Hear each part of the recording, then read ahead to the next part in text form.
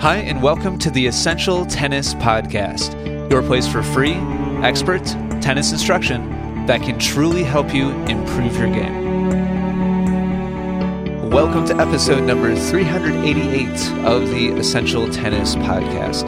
Today, I'm going to be giving the terrible match play solution. One of the most common things that I hear from students in person and on the internet over the years is this idea that I play great in practice, I don't play well in matches.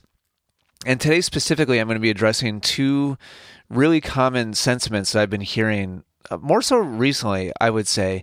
I want to address it head on because it's a big problem. And so today is definitely a cautionary tale. I'm going to tell a story of a recent private student that I had and let you know exactly what happened and why. I'll give a solution to why so often tennis players play badly during matches. I'm telling this story just simply because I think it's a really good illustration of how often this happens and what the outcome is and what the underlying fundamental reason is that I think is invisible to a lot of players. So, let's start with the 30,000 foot view.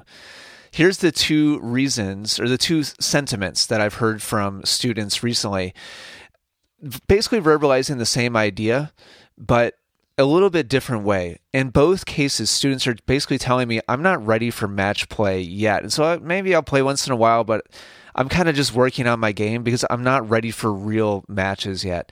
And the two underlying reasons, the two different angles that I hear from players is either number one, my game isn't good enough yet. And so I'm developing my skills. I'm working on improving my strokes and my knowledge, my understanding and strategy and all that sort of thing. I just don't feel like I'm good enough yet to play a, air quotes, real match. So I'm just going to keep working on my game. And then the second flavor of this that I've heard from players is they'd like to play matches, but none of their opponents are good enough yet. In other words, I'm not at the level yet where I feel like this is, again, air quotes, good tennis, and I'm gonna keep pushing and developing and making my game better until I'm happy with the type of person who's across the net for me, because that's the type of person I want to play a match against. When I feel like I'm good enough to play against good players. So it's kind of, a variation of the first thing, but more focused on the other person, so let me tell you the story. So this segues into the story and you'll see exactly what I'm talking about. So I had a student recently and he doesn't want to play. We were talking before going down on the court and he was telling me that he was taking 3 or 4 private lessons a week, which is obviously really expensive. So has some financial means to be able to do that. Frankly, most tennis players can't do that. They just don't have the financial option. But his mindset was, I'm going to keep taking 3 lessons, 4 lessons, maybe 5 lessons a week, rotate through different coaches because I want to get better and better and better to the point where I don't want to play these players with like bad habits and ugly looking strokes and they've got like annoying game styles. If I remember correctly, the term that he used was dinkers. He wanted to level out of having to play dinkers. So people that use unconventional, techniques and strategies and just kind of dink the ball over, maybe with different spins, whatever you want to call that type of player. This person just didn't even want to have to deal with that. So his strategy, his mindset was, I'm just going to keep taking lessons until I'm good enough that I don't have to deal with that anymore.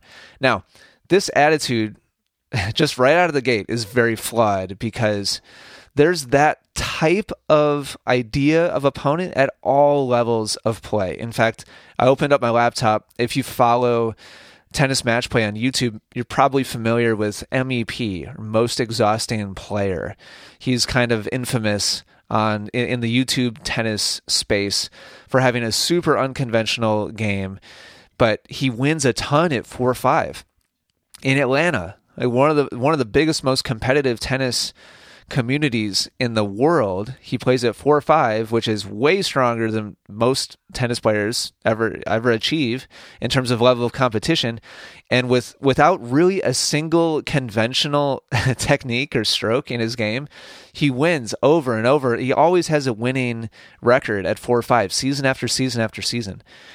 So my student was like a 3-5. That's what he told me he was. And I was like, listen, 4-5 is like the Grand Canyon between, the gap between 3-5 and 4-5 is huge. It's hundreds of levels, like hundreds of different things that we have to improve and develop to be competitive at 4-5. And even if you do that, you're still going to have to play people like this. Now, it's not that most players, now to my student's point, just to be really, honest here and transparent, are there less players like that at 4-5 than there are at 3-5? Yes. As a percentage, statistically speaking, you're going to play less dinker, pusher kind of style, hacker, whatever you want to call it, grinder, whatever you want to call it. You're going to, on average, play less of those players at 4-5 than 3-5. But you're still going to have to play them. You can't hide from unconventional play styles. You can't hide from non-pretty technique, no matter what level you are. At the professional level, have you ever seen or have you heard of Fabrice Santoro? He retired a good number of years ago now, but he was very unconventional and hung around at top levels of the game for many, many years. If you're curious, go to YouTube and just type in Santoro tennis. His nickname was the Magician. He didn't do anything conventionally and had wins against top 10 ATP players. Pretty incredible. So anyway, are there less Santoros than there are, people who hit the ball big and in air quotes the way you're supposed to at the professional level? Yeah, of course. But my point is, you can't ignore them. You can't avoid them. You can't make them go away. You're going to have to deal with that type of tennis. Now, here's the thing. Here's the bigger issue. That attitude is even more flawed. I mean, you can't get away from them, all right? That's point number one. Point number two, it's even more of a problem because of the habits it creates. Now, here's the next part of the story. The student and I went down to the court, and I ran through my standard evaluation. I hadn't worked with a student before, so I have like a 30-minute evaluation I run players through the first time I see them to get a baseline look at their forehand, their backhand, their volleys, their overhead, their serve, and I want to grab some slow motion footage of all those shots like out of the gate and just kind of see where they are, what their habits are. And as we did that, lots of things looked really solid with this player. He was hitting with the ball machine. I had the iPad. I was grabbing my clips and getting my analysis footage. And I could tell he'd done a lot of really good work with these coaches. I mean, nothing really jumped out at me. Obviously I could see things like, okay, like we can make some improvements here and there, but there weren't any big rough edges. I could tell he'd really taken it seriously to try to do things, again, in air quotes, kind of the right way. And overall, he looked pretty comfortable, had pretty decent rhythm, and everything was looking like it was kind of falling into place. And I asked him after the initial kind of stroke evaluation, "Hey, how you feeling?" He said, "Oh, yeah, I'm feeling good. Everything's pretty standard so far." Then we played points. This is part of my standard evaluation. We did like 10 minutes of point play. And all of that comfort, all of that rhythm, all the consistency and like the good habits, it all completely disappeared. I mean, it just went away. Like to the point where it was kind of uncomfortable for me. Like it was a little awkward. I was like trying to feed him easy shots, and he became a completely different tennis player. And no rhythm, no consistency. He was missing the most routine, basic shots over and over again. Even when I tried to give him points, and I don't mean by like just hitting the ball in the net. Like, I'm not going to just miss a shot on purpose and lose I'm not going to throw points. But what I will do, as a coach, is put the ball places where I know it's a reasonable shot for my student and give them openings and see if they can convert on it and see if they have the ability to string a couple shots together and come up with a point. So I will totally open the door and see if my student can convert. And this player could not do that. Just continued to miss unforced error after unforced error. And we played 4 games, and he won 1 point in those first 4 games, 2 on my serve, 2 on his serve. He was like, okay, let's play another 2 games. Like I need to warm up some more. This is after 40 minutes of hitting tennis balls. So we played 2 more games, and it didn't get any better. Why? So why this is somebody who's working very hard on their tennis game, somebody who's developed some really good habits and has developed some competency at the game of tennis. But it was like a total light switch flip. It was a total on-off switch. And with the ball machine, everything was on. And in our point play, everything was off. Why would that happen? Here's the core underlying issue. Lessons, especially normal lessons, I'm putting that in air quotes. If you go take a normal tennis lesson from a normal tennis coach at a normal tennis club, the whole goal, the majority of the time, not every lesson, but the majority of the lessons being taught out there, the goal is to create a bubble for the student. A superficial environment that's like safe and comfortable, because we, as a tennis coach in a normal lesson, we want the student to feel successful. We want them to feel like they're making progress. We want them to feel like they're hitting good shots and they're walking off the court having accomplished something. If you're giving a normal lesson to a normal student for 60 minutes, what you don't want is for that student to feel uncomfortable and awkward and off, and like the rhythm and timing is all over the place for 60 minutes. Because when they walk off the court after those 60 minutes, they're not coming back again. They want to feel like they're accomplishing something. Now, if that's your only exposure, like it is for this student right now that I worked with, 4 times a week, working with tennis coaches in a normal tennis lesson environment, in that nice, comfortable, safe, protective bubble, match play is literally the opposite of his normal experience on a tennis court. Instead of expertly making it comfortable in a normal situation playing against a peer on the other side, now all of a sudden the opponent is working really hard to make everything uncomfortable. And a good tennis coach is an absolute expert at making things comfortable on purpose. And I don't mean that the coach is never going to give you a challenging shot. I don't mean they're never going to stretch you or push you. That's not what I'm saying. What I'm saying is when they do stretch you, when they do push you, it's very calculated. And the goal is to make it just a little bit on the edge of comfort, to make it a little bit uncomfortable, to give the student the opportunity to feel like they're a success. And when you go play a normal match against a peer, their goal is to make every single shot as uncomfortable as humanly possible. That's the whole point. That's like the goal of competition. If you're a good tennis player, and I'm not talking about level. I'm talking about like if you win at 2-5, if you win a lot at 3-0, if you're a beginner tennis player and you win a lot, the way you do that is by pinpointing what makes your opponent uncomfortable and then making them have to do it again and exposing them to that again and again and again and again until you win. That is the opposite of the environment that this student was used to, going out every time on a tennis court and hitting with a coach who's expertly putting it either in their comfort zone or just on the very fringe, like edge of their comfort zone.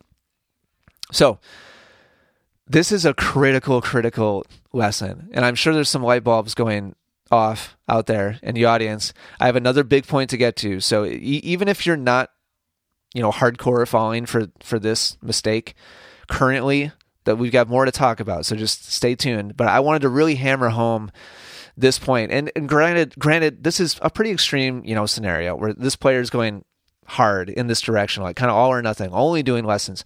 That's not normal. But think about how you're balancing yourself.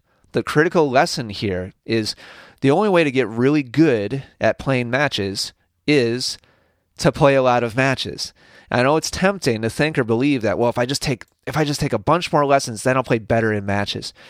Lessons are for developing new skills and new habits. Deploying those new skills and new habits in real life is its own other skill. And can you technically, play points against your coach and have them kind of mimic or emulate the type of play that you're going to be seeing against peers? Yes, that's possible, but that is not what most coaches are doing. Most coaches are optimizing for success in that 60 minutes on the court together. And that is very different than success against somebody who's trying to make you as uncomfortable as possible. So the only way to know what you need to work on here. Okay, let me start that again. A second point here. So point number one is the only way to get really good at the skill of playing matches is to play a lot of matches. But here's the other part of it that's a little bit more nuanced, is the only way to know for sure what you have to work on in matches is to play a lot of matches. It's one thing to have your coach like tell you, oh, I think we need to play X, Y, we need to work on X, Y, or Z. But is your coach sitting down and watching you play your matches against your peers? Are you even playing matches against your peers for your coach to even see you? Because even if your coach tries hard to like emulate your level of play, it's still not going to be the same thing. So there's a lot of professional lesson takers out there. And listen, I always want to be really clear. If that's what you enjoy most about the game of tennis, is that time spent with that expert figure and that the person that has all these like insights and stories and all these ideas and cool drills, and like if that's what you want to get out of tennis is just having that kind of relationship and experience, then go for it. Go all in. Just take lessons. But if that was your attitude, you probably wouldn't be listening to me right now. But I just want to be clear. If that's what you love about tennis and you're not really interested in air quotes real competition, totally fine. Go for it. But if your goal is to master the game as deep and as wide as possible, then the sooner you can expose yourself to real life of actually duking it out against your peers, whatever level you happen to be right now, the more opportunity you're going to have to improve. Because real life tennis is unpredictable. It's messy. It's uncomfortable. It's never the same match to match. Even if you play against the same person, every match is a little bit different. And so it's the best teacher of what gaps you need to fill.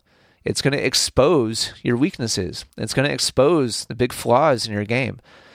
And can a coach, see you play and probably do a pretty good job of guessing what they are and move you in the right direction? Yes, a good coach can do that. But it's not nearly as good of a teacher in terms of just putting it right in front of your face. Like what you really need to work on is going out there and playing a real match and finding out for sure. So what about those of you who are saying, well, my game isn't good enough yet. I got to work on all these skills. I'm going to answer that in just a sec. But first, I want to say thank you to Diadem. Maybe you're not familiar with Diadem. They're a relatively new racket, string, ball manufacturer. They're an American-owned company. This is actually the last American racket company for tennis. And I've been using their rackets for years now. I've been using their balls for quite some time, for several years also. And they make really high-quality stuff. I use the Elevate Tour, which is a player style, kind of like a pro staff or like a Head Prestige style of racket. But they have a full line of rackets no matter what level you are. My favorite, like middle-of-the-road racket from them that I just tried out, the brand new Elevate Lite, is super maneuverable, but also has the characteristics of a player's style frame. It's a really impressive combination of maneuverability, like easy to swing, but also very solid and not super flimsy and like uber, light and huge, like so many of the rackets out there that players are using. So anyway, Diadem is the official sponsor of the podcast, and you can get 15% off of everything they sell: grips, strings. I use the Solstice Black poly strings. I'm a huge fan. Super clean feeling polyester string. But again, they have a full line of strings no matter what you're into. So go to diademsports.com. No matter what you need, racket, strings, grips, balls, bags, apparel, if you use discount code ET15, you'll get 15% off of all your tennis needs. Again, that's ET15. That helps support the podcast. It helps keep everything going here at Essential Tennis. So a big thank you to Diadem for their support, and thank you to you for listening and for using that code to help us out. Okay, so what about players who are saying, well, I'm not good enough for competition yet? Well, what I want you to ask yourself is, again, kind of this idea: what is your goal?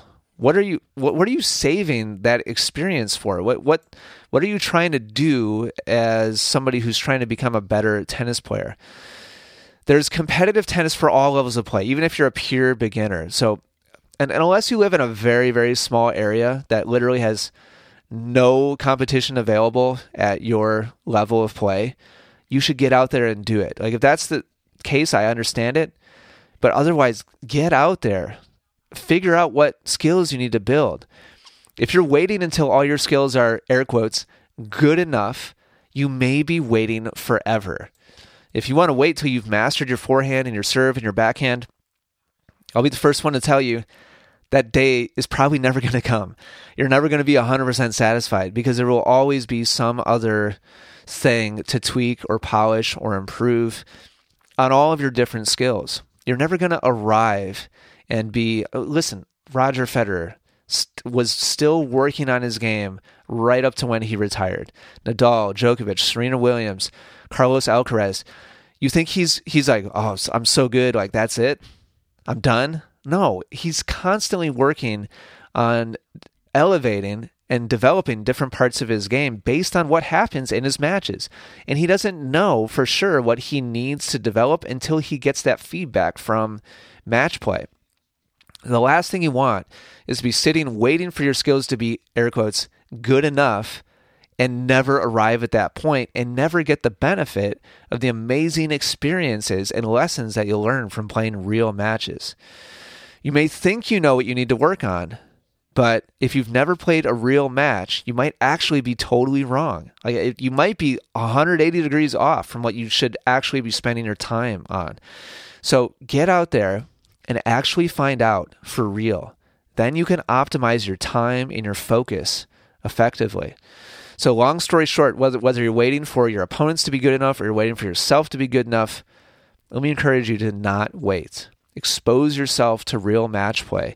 The sooner you can do that, the faster and more effectively you can improve. So hopefully this was helpful for you. Thank you so much for listening today. Remember to check out diademsports.com. Use code ET15 at checkout. Get 15% off of all your tennis needs. Thank you so much for your support, and I'll talk to you in the next episode. For more free, game-improving instruction, be sure to check out EssentialTennis.com, where you'll find hundreds of video, audio, and written lessons. Also, be sure to subscribe to Essential Tennis on iTunes and YouTube, where we are the #1 resource in the world, providing passionate instruction for passionate tennis players. Thank you so much for listening today. Take care, and good luck with your tennis.